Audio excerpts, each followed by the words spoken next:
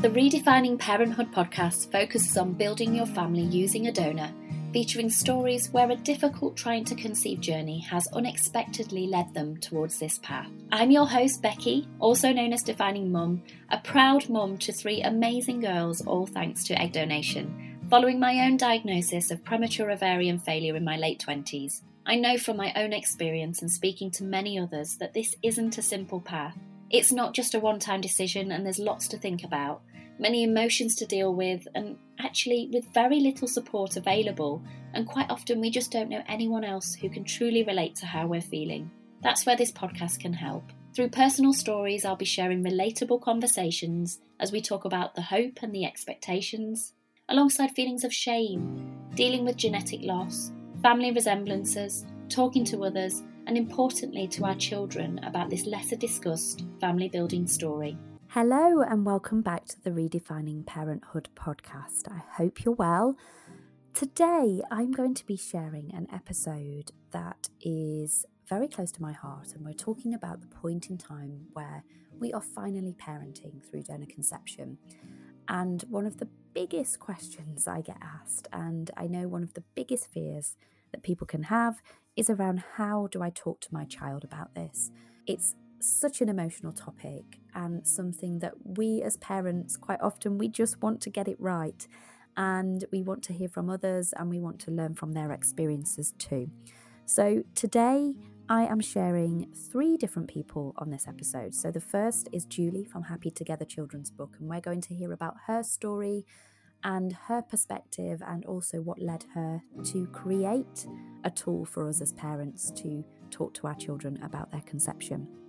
I'm going to be speaking to Julianne again from Parenthood in Mind, where we're going to talk about why this is so important, and also the emotions that quite often come alongside with starting this story and developing this story as our children grow. And finally, I'm really proud and also quite emotional to share a little snippet of Mila speaking about her own conception story as well. And my hope is that this will bring it to life for you and help make it feel a little less scary. I'm really excited to bring this episode to you, and I hope that you find it validating and helpful in your own parenting journey. Hello, I'm really happy to welcome a good friend of mine through the Instagram squares, Julie from Happy Together Children's Book. And Julie and I have, I think it's about 3 years we've been connected now. We're both mums through egg donation. Julie's daughter is a little older than mine, and she'll tell you all about her story in a second. But what we really wanted to focus on today was talking to our child about their conception and those fears and worries that we might have, and hopefully through 2 mums sharing their own experience, we want to try and make it seem a little less scary, maybe prompt some thoughts of things you might not have thought about before, but also just to say we aren't experts in this. We have spoken to hundreds of people through Instagram, and we have also done lots of research ourselves, and we're still finding our way. But we think that by having these open conversations, it can help others in finding their way when it comes to talking to their child about donor conception. So welcome, Julie. Thank you so much, Becky. I'm so excited to chat with you today about this topic. Me too.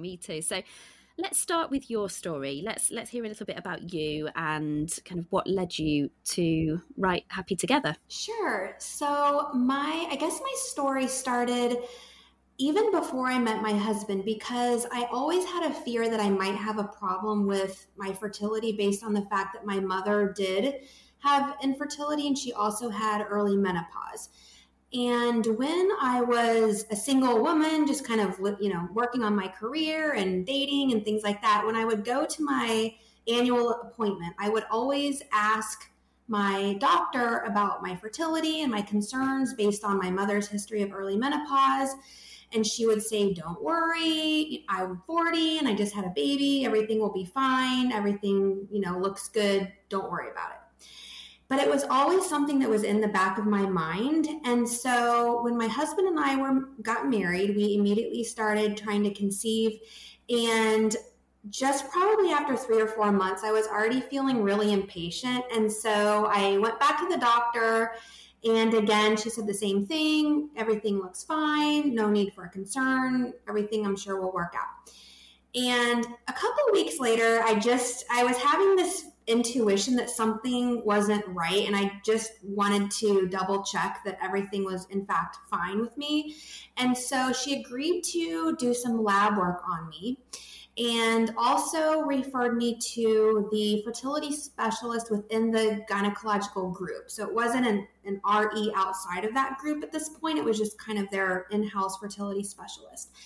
And so I met with him, and he told me that I had diminished ovarian reserve. And about this time, I was 34 or 35 years old, and I had never heard of diminished ovarian reserve. I didn't know what it was. And we didn't look at my lab results at that time. So I wasn't really aware of anything other than diminished ovarian reserve, and we could try an IUI. And of course I said, yes, let's try the IUI. I was feeling really impatient and just wanted to do what I could to speed things up. Yeah. Of course, I had no idea how powerless I really was over all of it at that point. But we did the IUI, and I had started doing a lot of Google searching on diminished ovarian reserve and what it meant. So I had developed a bit of a general understanding that I had less egg count than most women would at that age, but still I didn't understand the gravity of the diagnosis at that point. Yeah. The IUI didn't work, and the memory is still so clear, Becky, so many years later, that I remember sitting in his office, and he was on the other side of the desk, and he had like stacks of books and paperwork and everything everywhere. But he put my lab results in front of me, and he pointed to my AMH, and he explained to me what the anti-Müllerian hormone was, and that mine was totally undetectable. It did not register at all on my labs. Wow. And my FSH was also high. And he told me at that point pretty directly that he thought we could try another IUI, but that I might end up needing IVF. And this was just a massive shock to me at this point. I had heard of IVF, but I didn't think that I was ever going to maybe need it, or that things would become so clear so quickly with this infertility diagnosis and the low AMH. Yeah. And so I ran out of the office crying that day. I mean, it was just a total shock. And of course I did more Google searching, which did not let me kind of get any more positive news. It just made things a lot worse. I remember doing that. Point, yeah. I mean, it's like you're just in an endless hole of negative emotion and crying, and you feel hopeless, and it's like your whole world just changes in a flash. And I told him I don't even want to do another IUI. I want to go straight to IVF because I'm concerned about this low AMH that was undetectable, and my antral follicle count was less than 5, so we didn't have a lot to work with. So my husband and I made an appointment with an RE. And, of course, it takes a couple months to be able to, get in, and you're just trying to understand what is going on with my life at this point. You're going from just a newlywed, happy couple full of hope and positivity to all of a sudden you're an infertility patient, and you're just putting aside any form of humility as you're in these situations of exam and probing and poking that you're otherwise like, I can't even imagine being in this situation. So It's really a shock to your entire life and your entire being and sense of self. Yeah. The RE was very well known in our community, very respected. And he basically said that because of my low reserve, he felt like time was of the essence, and he thought it would be beneficial for us to do back-to-back retrievals and try to get as many eggs as we could right away, because time was ticking by and things were only going to get worse for me. And so we went through the first round of IVF, and we only had 1 egg, which was totally devastating. I will never forget just waking up from the retrieval and my husband being right there and saying there was only 1 egg. And of course, that's not what you hope for going into it. We ended up having one embryo. It was a day 3. Yeah. Very similar to mine. Yeah. Yeah. I mean, it's certainly not the outcome that you would hope for. And then I think a lot of other situations, and Ari might even say, let's just cancel the cycle, right? There aren't enough follicles, aren't enough, egg possibilities. But for me, we knew that there wasn't going to be necessarily a better outcome next time. So we had the day 3 embryo. He said it was good quality. So we felt at least some little sense of hope about that. We went into the second retrieval hoping for, just a couple more eggs, whatever we could get. And we still only had 1 egg from that retrieval as well. And in fact, he was unable to retrieve any eggs from the other follicles that I had. And so that was really devastating. And from there, the next step was going to be a transfer, single embryo transfer. I had several fibroids, so we had a bit of a time delay because of me he wanted me to go to a surgeon and then have some extra tests to see if he thought I needed to have the fibroid removed before transfer. And it ended up being a bit of a situation to go through, but we had the transfer of the first embryo, and that was not successful. And it was December, I remember, right before Christmas, and we found out we weren't expecting, and we had family coming to visit us for the holidays, and it was just all consuming and just so devastating. And so, but we felt a little hopeful that we still had the 1 embryo left. And so we transferred the second embryo, and I saw a positive result on a home pregnancy test for the first time in my entire life. I couldn't believe it. Yeah. My husband was actually on a work trip at the time. And so I was alone looking at this positive, so excited to call him. And that very same day, went out and bought that book, What to Expect When You're Expecting. And I bought a little onesie that said Worth the Wait. I mean, I was ready. I was like, This is it. This is our time. I'm ready to be a mom. I can't believe it. It's finally happening.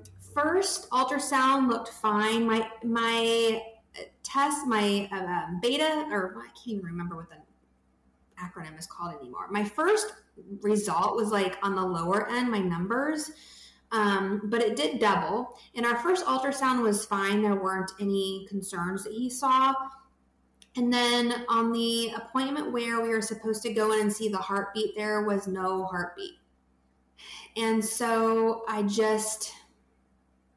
just something you just never forget, certainly no matter what happens in life. And if you do go on to be a mom, and you just never forget.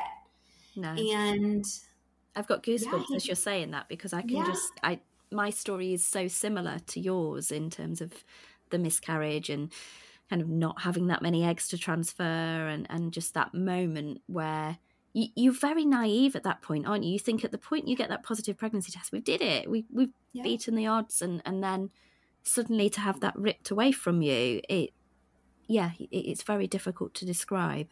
Yeah. And he said stop all your meds.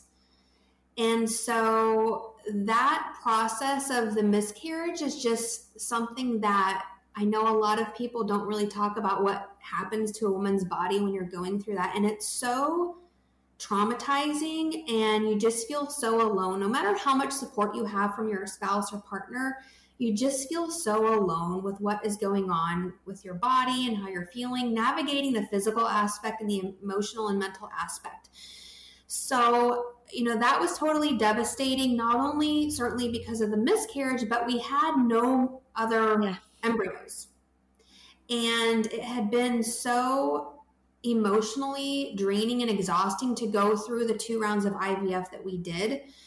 We were just feeling totally hopeless at that point. Yeah. And we felt like we were back to square one. Yeah, it's the thought of having to go all the way back to the beginning again, isn't it? And you think, I just don't know whether I can do that again. Yet the other part of you is like, I've got to do this again, or I've got to do something. It's such a strange, difficult feeling. It is. It totally is. And we, of course, we took time to grieve the loss of that child, and it was a process, a process that certainly you have not a lot of control over the time that it's going to take to kind of be ready to think about what's next. But egg donation is something that we had always been aware of and something that we had always considered an option for us. In fact, when I think back to that RE that I mentioned earlier on, back at the gynecologist's office, I mentioned egg donation to him right away. It's something that I knew would be an option if I ever needed it. And he said, don't worry about it. You aren't going to need it. Everything's going to be fine. You're young. And nobody at the RE's office could believe that I would end up going through egg donation at my age. But my husband and I made the decision that we wanted to pursue egg donation as a path to parenthood because we felt like it would give us hope again. Yeah. My husband, of course, said, look, if you would like to continue to go down the path of IVF with your own eggs, I fully am on board and support 100%. I think he really wanted it to be my decision because I was the one who would be giving up on my own genetics and that connection. And I was okay with doing that. I honestly felt like I would have the best chance at a healthy pregnancy and a healthy child if we went through the path of egg donation. We just wanted to be parents. Our desire and our hearts full of love to give to a child did not change during the course of our infertility journey. We still had just the same amount of desire and hope, if not more at that point. So we still wanted to become parents. It was just the path that you had to Exactly. change. It was a path. And we decided that that's what we wanted to do. We didn't feel forced. We didn't feel hopeless in terms of not having other options. We just knew that that was what felt right for us. And so we met with our RE and we let him know, and he had not even brought up egg donation at that point, but we let him know that we wanted to pursue egg donation. And he said he thought that would be a great option for us. Certainly we could continue trying with my own eggs.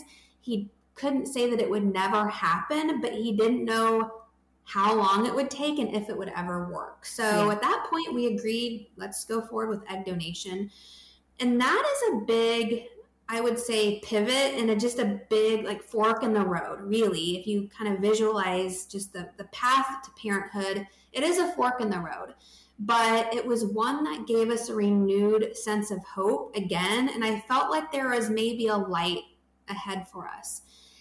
And then we went through the process of selecting a donor, and that is just, there could be a whole podcast in and of itself just about the emotions and the feelings and kind of the conversations that a couple has when you're going through that and how it differs for the parent, the hopeful parent that would be foregoing their own genetics and then the one who would be able to potentially keep their own genetics. So we went through that process, and when I saw our donor and I read about her, I just felt this very strong intuition and sense of knowing that that was her. And she had not donated before. She was a non-proven donor. And my husband and I felt like this was her. And so everything worked out. She was able to do the donation for us. And the process was very smooth for her and for us. And it was, a good retrieval. It's kind of a bit of a different perspective when you're not the one going through, all of the different ultrasounds and all of the different monitoring appointments. You're just kind of sitting on the sidelines waiting for an update and hoping that she's doing well. Yeah.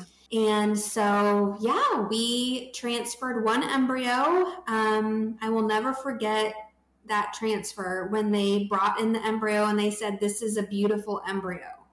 And I tear up right now just thinking about it because no, they never said that when it was my embryo. And I didn't think that we would ever have any more embryos with my egg. So I knew right then we made the right choice. We just felt so hopeful this was going to be it. And it was. We're so grateful that on the first transfer, we became pregnant with what is our daughter. And I always wanted to have a daughter. I had a name picked out from even before I met my husband. And thankfully he agreed the name, and he loved it also, and that became my dream. The pregnancy, my OBGYN said I was like the most happy pregnant person he had ever seen, because I was always in a really good mood when I came in, and I was just so grateful. I know that we as recipient parents talk about our gratitude so much, and I am very mindful of what adults who are donor conceived say about that gratitude and the way that we feel. And when I speak of gratitude, I do not intend to ever try to make my daughter feel like she should be grateful. Not at all. She's free to feel however she wants to. And I don't try to put those feelings on her. It's my feeling of gratitude and my husband's feeling of gratitude for the chance to become a parent and what the donor did for us. Yeah. I couldn't be more grateful. Every single day, I feel like my dreams have come true because I have the family that I always wished and hoped for. Yeah, I completely agree with that. And I love it. We're so aligned on so many things, especially about the point around gratitude. And you don't want to overplay it and say it so much, but it's an overwhelming feeling that you always have, because you now have something that you never thought you'd be able to have. And you are grateful for it, but it is, listening to those stories, it makes you more conscious about how you display that gratitude, and maybe think about, okay, I don't want to put any pressure on them if they do have different feelings to me about it. So yeah, I'm glad we talked about that. Tell me about what led you to Happy Together children's book. So now you've got your beautiful daughter, and what point did you make that decision to write a book? So when my husband and I were going through our infertility journey, I found an amazing reproductive psychologist, and she became my therapist through the journey. And also my husband and I met with her together. She spoke with me about if we would, back then it was, will you tell your child? And of course, yes. I don't know. I hope that people do intend to tell their children about this, because I do think it's their right to know from a young age their conception story. And so we both agreed. We always knew that we intended to tell our daughter her story. My therapist showed me a children's book, and she suggested that was a way that I could get started. And at that point, we were not yet pregnant. We were just embarking on the path to egg donation.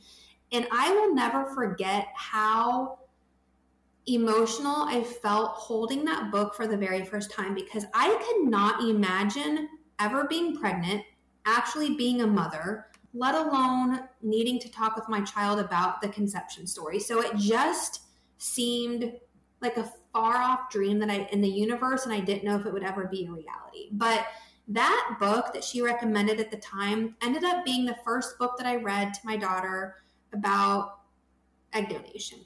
Yeah. And when I read the book to her, I really liked the book, but I wanted a story that gave really a sense of a loving family and the wish and dream that a parent had to have a child, and the love that they had in their heart, and the joy that they felt when that child came into their life. And so writing has always been a passion of mine. Ever since I was 12 years old, I've been writing poetry and short stories, and I took a lot of writing classes in school and then in university as well. It's not something that I do for work. It's a passion that I have. So I kind of always had a personal dream to write a book someday. And I thought, why not this? Why not just try to write something and in attempt to help my own family? And then I thought, well, what if this helps other families too? How great would that be? Donor conception is something that was not discussed several years ago when I was on this journey. When I say that there was no Instagram, there was no Facebook groups, we were in a forum, a very secure forum of a few women from the support group that I had that I was in at the time. And it just wasn't discussed anywhere else. I searched the internet for stories about egg donation, and I would find like one or two things on YouTube. And so I didn't have an appreciation for how many people were out there maybe going through this journey, but I had a hope that perhaps I would reach some other people and be able to help them. And so I wrote the book. I found an illustrator that I just love so much, and I had this vision in my mind, and she was able to bring it to reality on the pages, and I couldn't be more proud of it.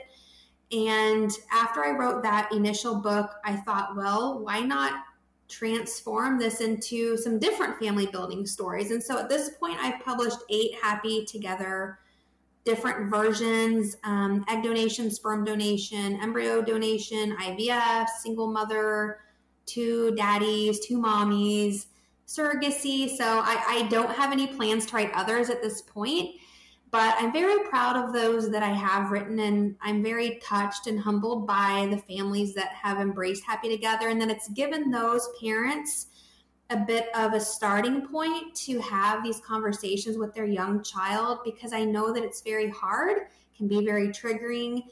It's very sensitive, especially early on, but I'm really proud of the fact that Happy Together has been able to help so many other families too, aside from my own. Yeah, and you should be proud of it. It has been a huge part of our family building story, and I still remember the moment you sent me a copy of the book a couple of years ago. I think my eldest was 3 at the time, and I remember receiving it while she was at nursery one day, and we'd spoken about it a little bit. I'd mentioned the fact that we'd needed to use someone else's eggs, but I'd not ever really told the whole story altogether.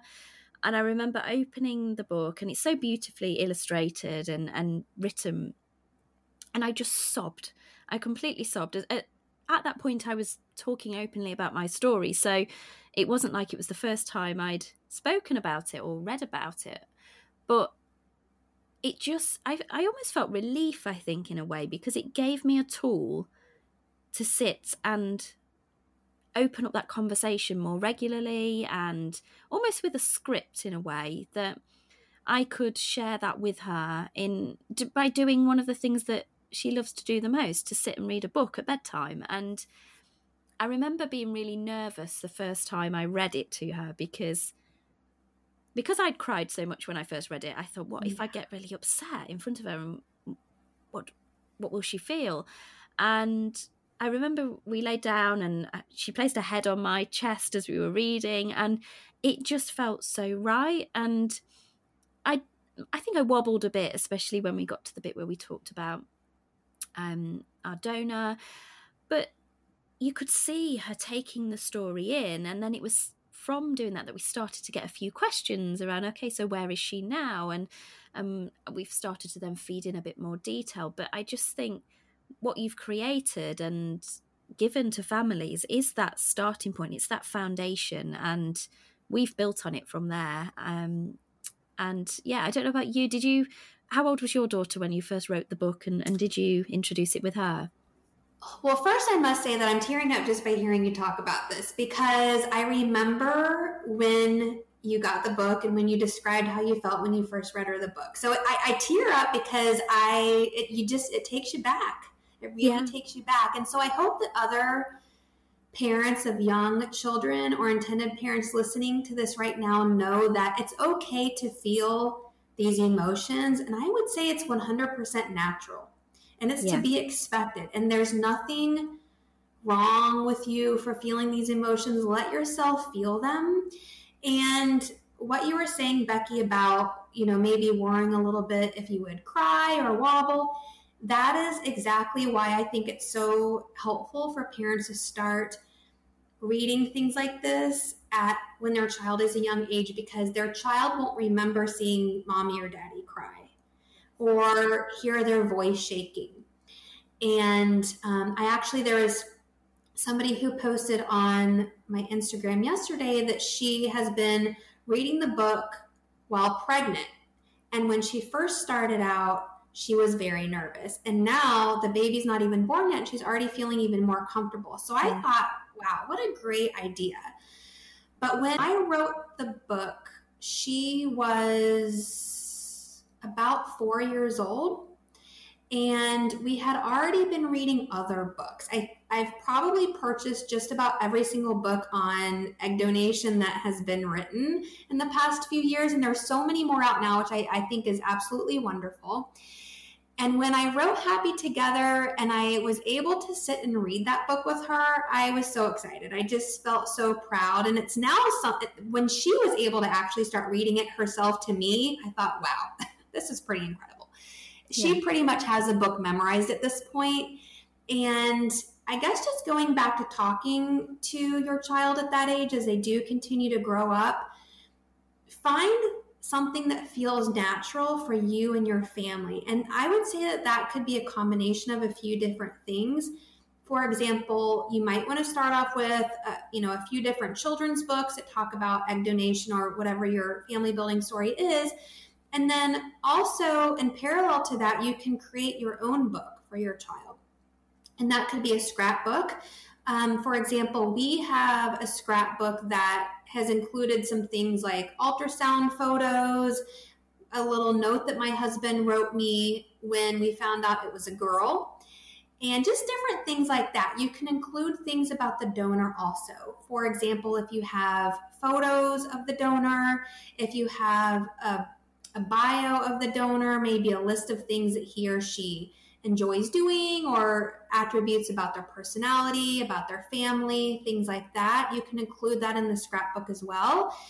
And if you don't have a lot of information about the donor or maybe as much information as you would like to have at this point, perhaps you can include some information about what you do have. For example, if you know your donor is from the Czech Republic, but you don't have any photos or a bio to share, you could include maybe a picture of the Czech Republic and some information about the culture and the people and things like that, or maybe a map showing where the Czech Republic is in relation to where you live, so that your child is starting to hear a bit more about where that person is from in a way that is able to highlight the information that you do have. So I think that just a variety of different things at that young age can be helpful.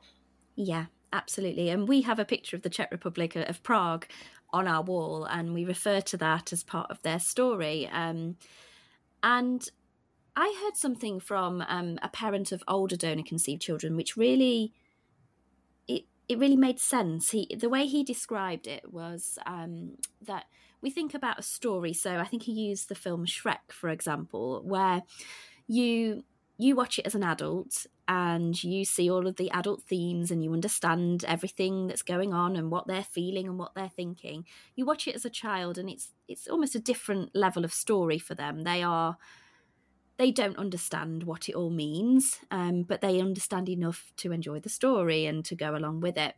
And you think about when they watch it again in 10 years' time, there'll be different things they understand. And he said the donor conception story is a little bit like that.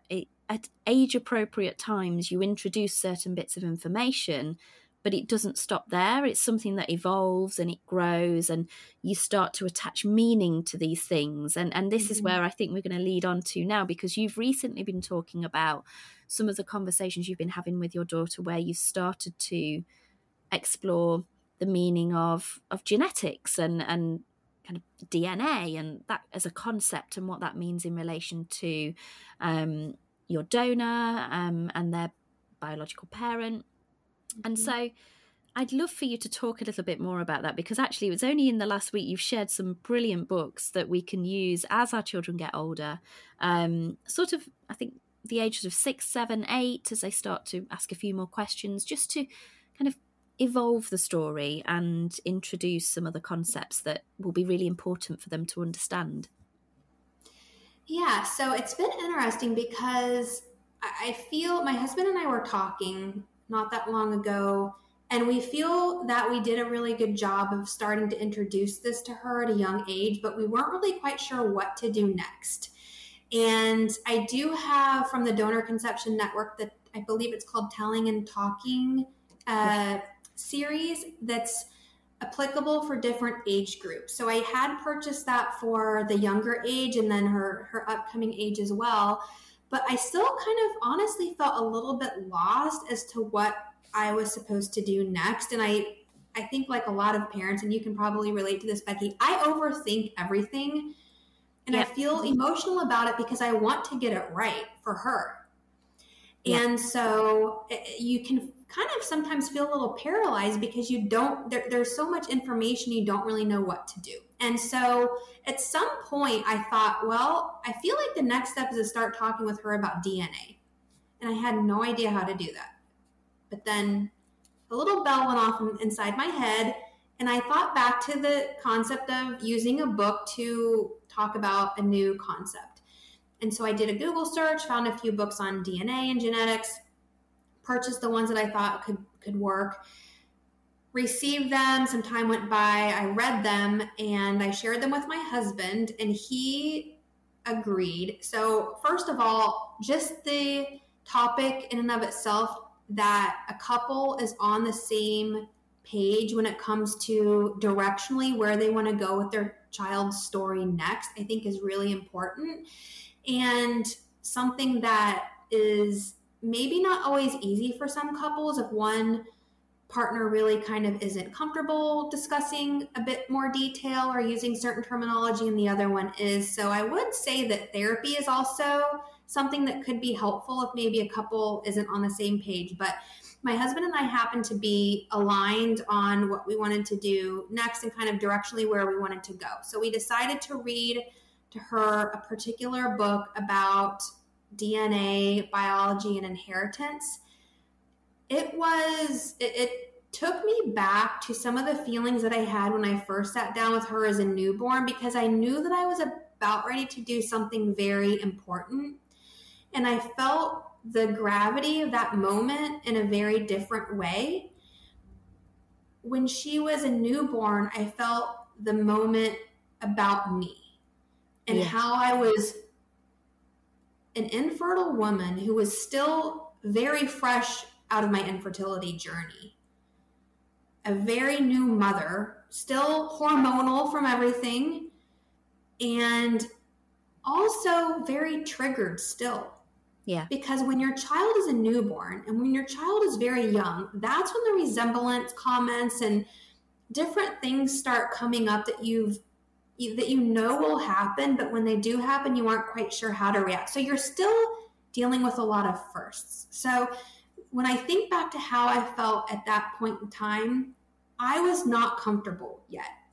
I was still healing. I was still very emotional. Everything was still very fresh and raw. I loved my daughter more than anything in the world, but I was not yet confident in who I was in this story. I can relate to that as well. I think just to add in there, I think I still felt very unsure of myself even. And I always say that I've become much more comfortable in my role as mum since they've been able to start communicating with me, and that I'd always had this niggling feeling of, whether it was my own fears or emotions, but I could definitely relate to everything you just said there in terms of that feeling triggered and quite aware, but it was all about how I was feeling at the time. And knowing I wanted to do what was right for them, but at that time they weren't really reacting, where I suppose now you're going into this conversation knowing that she is aware and is going to respond. Exactly. And so I think what I would say is the time between the early conversation that we had with her about the book, and we continue to read it and so forth, and the way that I felt going into it just very recently, I know I'm mommy. I know that I'm her parent. I'm 100% confident in this role. I'm not threatened by the donor or the fact that the donor is her genetic / biological parent. I'm not threatened by that. And I used to be. I admit that I was afraid of the donor. Me too. And I was threatened by the fact that my daughter was genetically connected to this other person that wasn't me. Through time, through just personal self-reflection, I do not have those feelings anymore. And it honestly feels really good. But it's been years in the making. So anybody listening to this that maybe can't imagine feeling this way at some point, don't be hard on yourself. Try to give yourself some grace, because it takes time and work to get to that point. But it's a process, isn't it? It's a process. It's 100% a process. When we talk with her about the inheritance and the biology and the DNA and the genetics, I just wanted to get it right for her. And I wanted to really be able to make this as clear as possible for at least that early conversation. And then it goes back to what we were discussing before. It's something you continue to build on. You don't just mention it once. You continue to talk about it until it becomes very natural. And so it's almost like we're repeating the same process, but with a different part of the story. And you're absolutely right, because now we are in a situation where she does ask questions, and it's a great thing. I'm just so proud of her. And the way that she absorbed the information and was curious about it, it ended up being a 2-hour conversation, that first one. Wow. And we just wanted to make sure that we took time to allow her the space to ask questions, and also talk about some things when it comes to inheritance that she has inherited from daddy, and that she's also inherited from our donor. And also I spoke with her very directly about nature and nurture, and some of the ways that her and I are alike through the nurturing. And so I could see in her face the excitement and also the pride that she felt through this. And that's what I want for her. I don't want her to feel that she has to hide any part of herself because I might be threatened or upset. I'm not going to be, and I want her to know that from an early age. Yes. The other thing for my husband and I that we feel very strongly about is that she will have these realizations someday, whether we tell her this information or not. So what I mean by that is, if we weren't proactive in speaking with her about the biological and genetic connection and the inheritance factor, she's going to figure this out on her own. Either it'll click within her, or somebody else, maybe a friend or someone, will explain it to her. And that could be very dividing, I think, between a child and the parent. And we want to be the ones who are talking about this with her proactively and giving her this understanding, so that something isn't clicking for her down the road that isn't something she wasn't already aware of through our conversations with her at a young age. Yeah. And I think it's all of this is about building a strong relationship of trust and openness and honesty, and for them to know that you're comfortable enough to talk about it, so that if they want to talk about it, that's okay. And that's exactly what I want to create for the girls. And I think your daughter's 7 now, isn't she? She's 7 years old, yeah. Yeah, and Mila will be 6 this year. And I've started to delve into these sort of conversations, and we've talked about certain features she has that she may have inherited from our donor. And even at the age of, I think she just turned 5, she turned to me in the car one day and said, "Mummy, I think the lady donor put a curl and some blue in my egg because I've got blue eyes and curly hair." And I thought, wow, you've pieced that together. And I was so proud of her for saying that. And I said, yeah, absolutely. And we have those conversations. And she's also expressed the fact that we don't share the same eye colour, and she's picked that out in the mirror, and I've taken that opportunity to say, well, this is why. And she did say, "Oh, but I want to have your eyes, Mummy." I said, "Well, you've got other things that you get from Mummy in terms of, I think we smile in the same way, and we both like certain things." And I think it is about just exploring those moments, isn't it? And what I love about what you've just shared is the fact that there's now a tool to kind of explain that in more detail, because I was starting to get a little nervous talking about DNA and scientific things where I mean, I know what it all means, but I wanted something to back up what I was saying. And so we will share those books in the notes as well to this podcast, because I think for people listening who might want to start getting themselves comfortable with the books, because you also said around just read it to yourself for the first few months, get yourself comfortable with what's in there, and then bring it and start sharing those conversations. I think it's such useful insight from your lived experience. And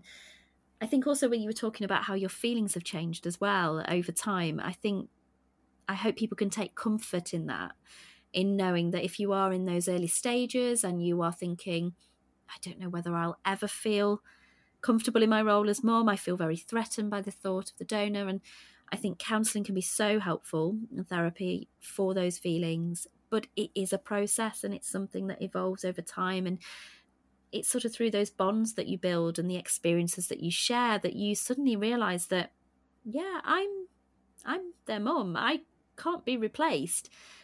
But they can also be curious about who their genetic parent is and what that means for them. And there's a whole other conversation around terminology about our donor, not their donor, and things that we've learnt around that, but we'll save that for another time. Just to kind of round off this discussion, I'd just love to hear from you about kind of what you've learned from listening to people who are donor conceived and the research. I know we took part in a webinar on Paths to Parenthood. It'd be about 18 months ago now, with a researcher called Marilyn Crawshaw. And it was so compelling the way she talked about why it's such a good thing to be able to have these conversations early, not only for you to become more comfortable with it and practice, but for them as well. So if you could just share a little bit around why is it so important that we start these conversations early? Yeah, that was a great conversation that we had with Marilyn about that topic. And I think it's one thing to hear it from a therapist and a researcher, and it's something else to hear it from a person who is donor conceived. So I do highly recommend that parents tell early and often. As I shared before, when I was going through this process of egg donation, it was very hard to find information on this topic. And I admit that I was, I don't know if afraid is the right word, very hesitant to read the things that I saw from people who were donor conceived a few years ago, because I felt that it was very negative, and it made me feel discomfort. Yes. And looking back, I know that was just part of my process, and that I needed to go through that process myself in order to be able to set aside my ego and put my child first and listen to what people were saying. That doesn't mean I need to agree with it, but to listen, because I feel their voices have been marginalized for far too long, and that the recipient parent voices have just, in the fertility industry, have really taken over the voices in this space, and I don't think that's right. And when I think Allie from Half of Me podcast, I just want to mention her because her podcast, I smile when I think about her and her podcast, because it really changed my viewpoint on being able to feel comfortable listening and really take it in and reflect then on how can I use what I'm learning in order to be a better mother to my child. Some of the things that I've learned that have surprised me, that I just hadn't honestly ever thought of before, and that's probably my own naivety, but the industry, their perception on the industry, it's true, especially in the US, there is a significant lack of oversight, regulation, verification of information from the donors. Fertility fraud is not illegal in most states. And so I think that just the perspective on the industry for me in that way has changed a bit, because we look at it as a recipient parent. They enabled us to become a parent through the technology.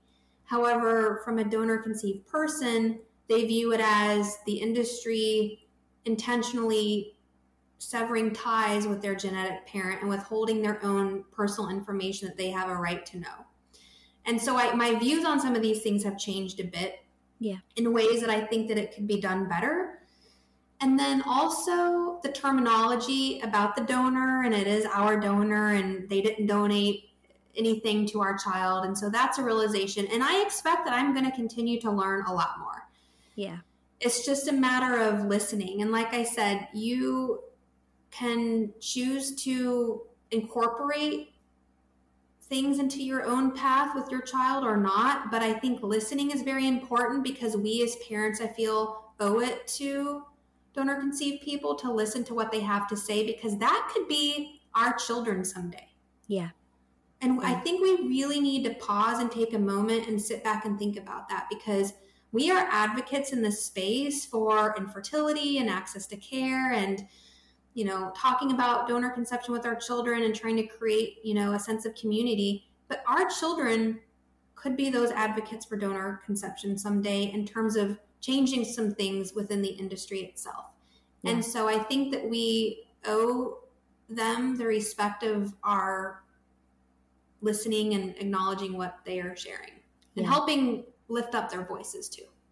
I agree. And I think you mentioning Ali's podcast, that's a great way to listen, because I think sometimes reading something in isolation in a comment thread or on a Facebook group can be quite triggering, but to hear somebody talking and to hear the context, you really can get a real feeling for the perspective. And I will admit as well, Ali's podcast was a real turning point for me, and being able to speak with her and become friends with her and really talk about things on that were really difficult topics, and it's never going to be easy, but it is. And again, that's a process. Like you said, at first some of the things you see you may not agree with, or you may feel strongly about, but thinking about the why are they saying it, and what does that mean, and what can I take from it, and all of those things. And I think one of the things that I've taken from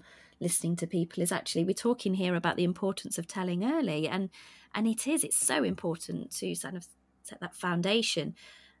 But it doesn't mean that they won't have difficult feelings. It's all right to say, yeah, well, it's okay, I'm being open, but it's also kind of understanding that how they might feel about forming their identity, and being able to support them in, if they want to find out more about the donor and they want to discover half siblings and all of those other things. And what has really blown my mind is how vast donor conception is. And I've said this before, but I genuinely feel as a recipient parent, you're going into this, you're very vulnerable, you're in a place where you are so desperate for a baby, and it offers hope and it gives you an option.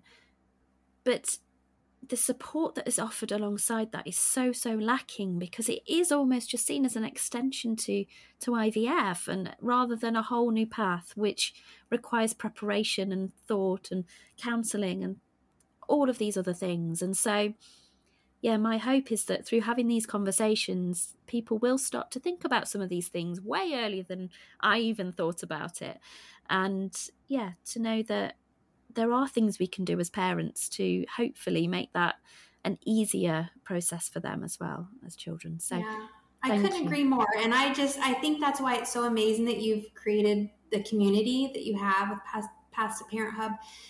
Support is, I haven't mentioned it, I don't think, to this point, but support is something that you will remember forever. The connections that you made at that time when you were feeling so alone, so shameful, so just like you said, you just want to be a parent and you feel like no one else understands. And to create and have a sense of community with other people is so helpful and valuable during that time. And a lot of times you'll make connections that you have for years and years to come. So I just think it's wonderful, everything that you've done, Becky. It's an area that's so needed, and it's going to help so many people and ultimately help the children too. Thank you, Julie. And that's my hope, is to create that community, because I just remember how alone I felt, and that safe space as well. Not everybody's comfortable sharing on social media and wants to kind of put their life out there. So the chance for people to be able to privately connect with other people who are going through this and air their thoughts without judgment, and just to be able to learn from others. That's my hope. So thank you so much. It's been such a valuable discussion. I just want to end with a question that I've asked everybody who I've spoken to. And it's just really for your 3 pieces of advice that you would give to either potential recipient parents or recipient parents now. 3 pieces of advice. I would say the first piece of advice would relate more to people who are just on their journey to become a parent. And that's exactly what we were just talking about. Find your community of people that will understand exactly what you're going through, and you can support each other on that journey, because you don't have to suffer in silence. You can put the shame aside and really know that you're truly not alone during that time.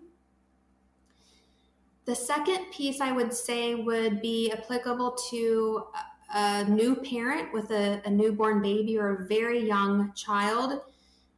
It's okay if you're still feeling triggered. It's okay if you're still feeling emotional. I would say expect that that's going to happen. And it's just going to be a process of healing and becoming rooted in who you are as a parent. So don't be hard on yourself.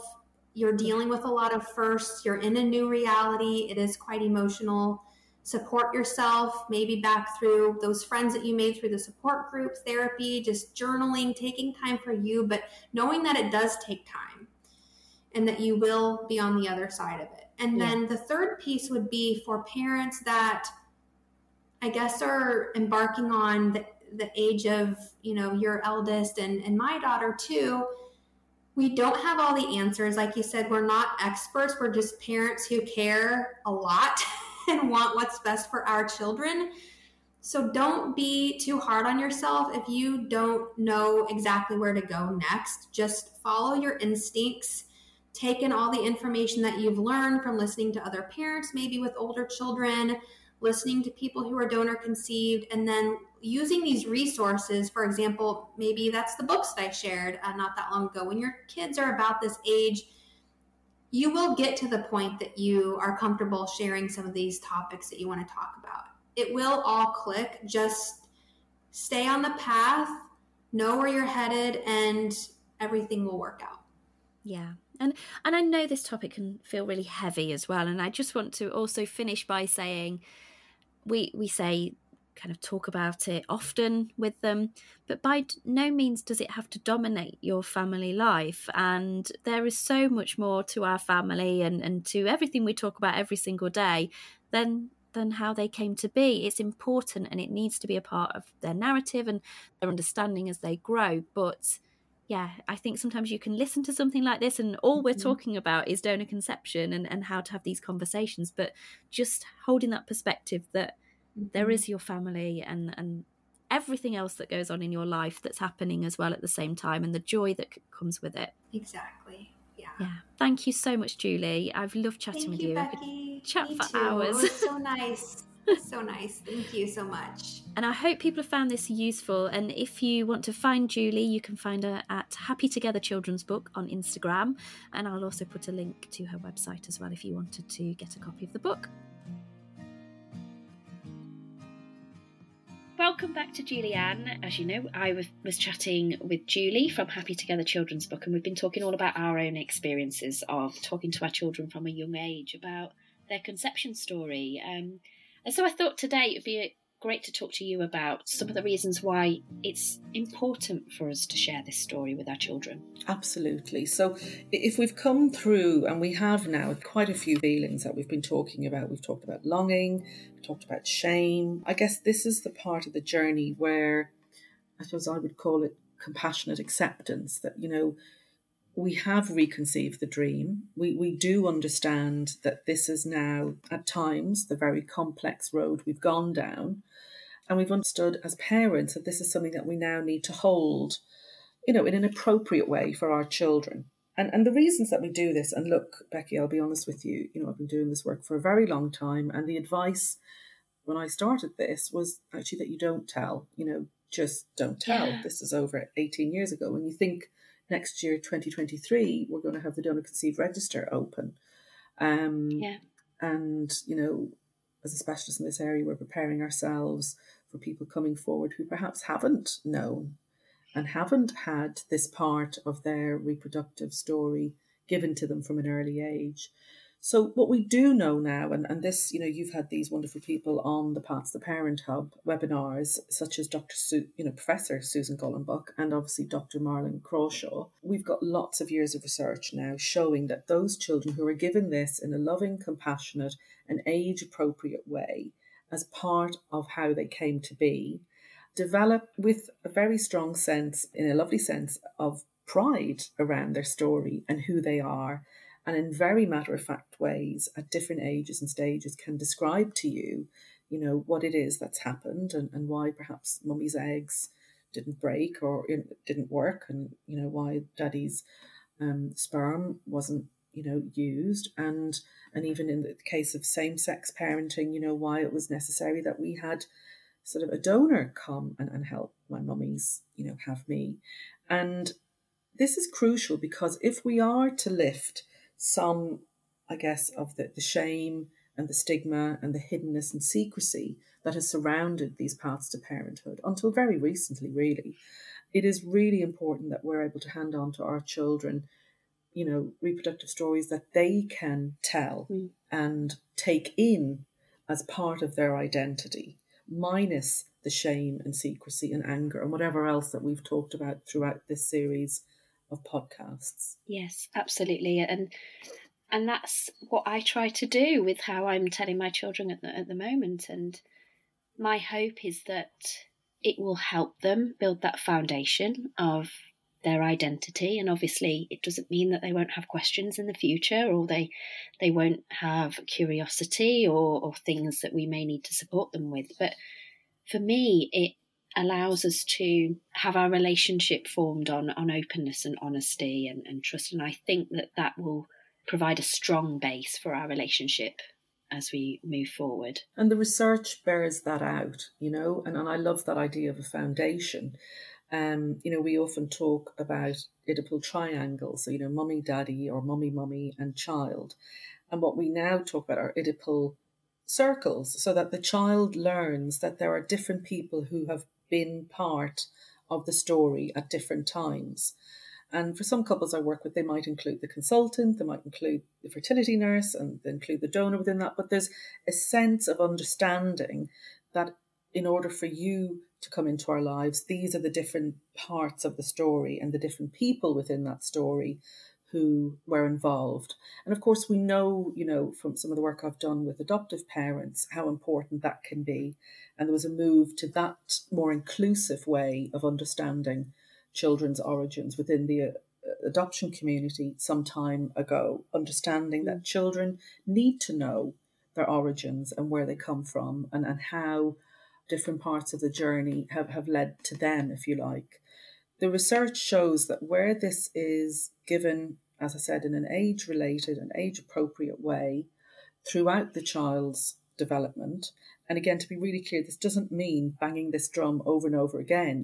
Often what happens is that you read a story or you give the child some sense of the story, and they will come back, as you say, with that curiosity and will ask questions. Yeah. And you often give lovely examples, on Instagram of the sorts of amazing questions that your daughters come up with around their story. Yeah, and just little comments that they'll just make out of nowhere. So we'll be making pancakes and we'll have some eggs, and one of them, it's broken. Oh, that's like your egg, mummy. And just Mila saying recently around, I think I know what the donor did. I think she put a curl in that egg and some blue for my eyes. And it's just seeing it all come together in their minds. But one of the things that Julie and I spoke about was how emotional it can feel telling these stories to our children. And we both have spoken to the level of emotion that's come up in us at the point where we've read books. And Julie just said more recently, she's recently shared some amazing books for sort of age around 7 around DNA and what DNA means, children's books. And she said even at that point, as comfortable as she was, she felt very emotional as she read it. And I suppose from your perspective, could you just speak to these emotions that might come up at the point where we're sharing the conception story with our children? Absolutely. And I mean, this very probably too neatly loops us back to the original podcast that we spoke about, which was these ideas of longing. That, even when we have our longed for children and we're able to be as comfortable as you and Julie clearly are, being able to share these, very important moments in your child's conception story, there will still be an echo of the loss, perhaps, that, that you have gone through in order to get to that place. And I think it's really important to understand that longing and loss is part of this story, which will bubble up now and again. And, it might be when your children are younger, they might notice those feelings. But I guess I'm wondering if you could imagine at a later stage for Mila or the others that they might say, Mummy, why are you crying? You look as if there's a tear in your eye. What might you say about that? Because that's just another part of the story, isn't it, to share with them? Yes. That has happened with me, actually. Not necessarily when telling the story, but I do get quite emotional at times where, say, Mila is saying something or doing something in particular, and I will well up and she'll say, Mummy, why are you crying? And I say, it's happy tears. And she knows they're happy tears because we once felt like we weren't going to have her, and we're so happy to have her now. And yeah, she always says to me, she's doing a dance show in a few months, and she said, Mummy, are you going to cry again? I said, well, yes, I will. She says, but there'll be happy tears, won't they? And I think we can be sharing with them that how kind of the emotions and what that means for us. And I think more so now for me, the loss tends to be more around the loss of a simpler story, not just for me, but for them as well. And I think that's one of the things I've found more difficult over the last few years, as I've heard about different stories of people who are donor conceived and have had challenges, and I look at my girls and I think, I just don't want you to ever feel any sort of pain or loss at all. But it's then trying to maintain perspective around that and think about, okay, what is in my control and what can I do to support them through this? And I think a big part of that is being open from the start and sharing this journey in a way that we can have those conversations where they will never feel, oh, I really want to know this, or I'm feeling a bit like this and I can't speak to Mum about it because it's going to upset her. That would upset me more than anything. So that's what I'm trying to encourage. Absolutely. And you took the words out of my mouth. That's precisely what your girls will know. And I guess through a 7-year-old's eyes, Mummy crying happy tears is one level of understanding. But you can imagine perhaps Mila at 17 asking you the same question, and that will elicit a different conversation. But Becky, what you and Julie and other parents I know have modelled so beautifully for your children is that nothing is off, the table. Yes. We can talk about this, we can feel about this. At times, I may not know what to say to you exactly. I may have to go away and come back and have a think about that. Maybe you'll have to think about that too. But that is the essence of good enough parenting, whatever it is that our children, experience with us as their parents. And that could cover a whole myriad of different things that children go through in families. And the most important thing that you're able to model is that they can come to you and ask questions and be curious and share their feelings. Absolutely. And I think it's a big lesson for them at a young age that life doesn't always go to plan. And also as humans as well, I think what you say about actually showing vulnerability and showing that you might not know the answer right now, or your feelings might change. It's showing them you don't always get it right, but we're learning and we're learning together, and we're working through this together. So yeah, that's the intention. And it's great to hear from you and other researchers about how that relationship built from an early age can have a great impact on the outcome. I must apologise for my croaky voice. Upon recording this, at least I've not had a coughing fit in the middle of this one. But yes, if anyone's wondering why I sound very husky, that's why. So thank you so much, Julianne. It's been really real pleasure. It's been mine as well, an absolute pleasure. Thank you for asking me to be part of these podcasts. Thank you. I want to say a huge thank you to Julie for sharing her story, and also to Julianne as well for her wise words in helping make all of the emotions make sense. And for the final part of this episode, I am really emotional to share this little clip with you, and it's a very short extract from a conversation that I had with my own daughter Mila, who is 5 years old. And I asked Mila whether she wanted to come and talk to the people who Mummy speaks to about how she was made, and she was really excited to do so. I think probably more so because she got to use my new microphone.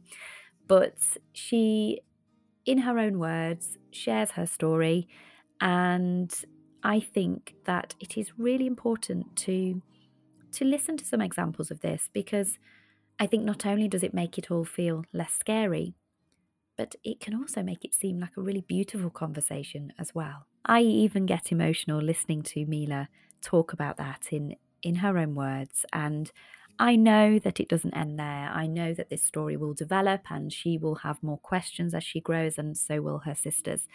But I feel like we are really starting to build our relationship based on honesty, love, and I'm constantly learning. I think that's a really important thing to note at the end of this episode. I don't feel like I've got it all together.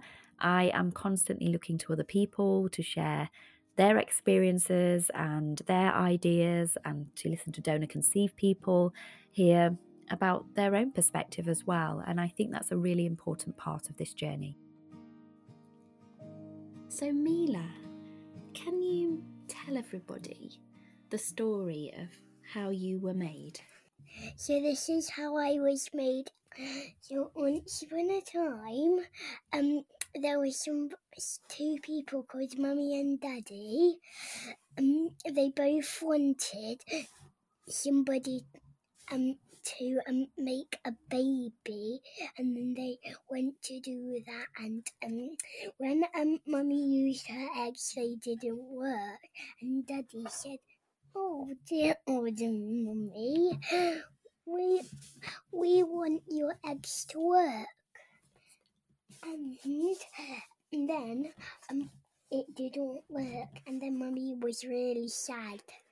And then they went to a donor and they gave her Mummy some eggs, and then they used it, and then they could make a baby, and then there was somebody else to make the baby. Yeah, and who was that baby? Me! It was you. And tell everyone about where you think you got your curls and your blue eyes. I think I know how I got my blue eyes and curly hair. So I think they popped some blue bits inside the egg and some curls in it. Yeah? Like this. And you think they came from the donor lady? Yep. Yeah? And maybe you got some things from Daddy as well? Yeah, and I got, whenever Mummy ate things, I ate them too. You did in my tummy, didn't you? Yeah. That's really nice. Thank you, Mila. So thank you for listening today. If you found it useful and if you've enjoyed listening, please do take a moment to rate and review. I would really, really appreciate it. If you want to find Julie from Happy Together Children's Book, you can find her on Instagram at Happy Together Children's Book, and you can also buy her books through Amazon, and I'm sure there's some other retailers too. You can find Julianne at Parenthood in Mind on Instagram as well, and there are more and more conversations with Julianne and some of the other professionals that I speak to over on Paths to Parent Hub. Until next time, I hope you have a good couple of weeks. I'm going to be sharing a very special episode next on International Donor Conception Awareness Day, which is on the 27th of April. So do look out for that, and I look forward to speaking to you again soon. Bye-bye.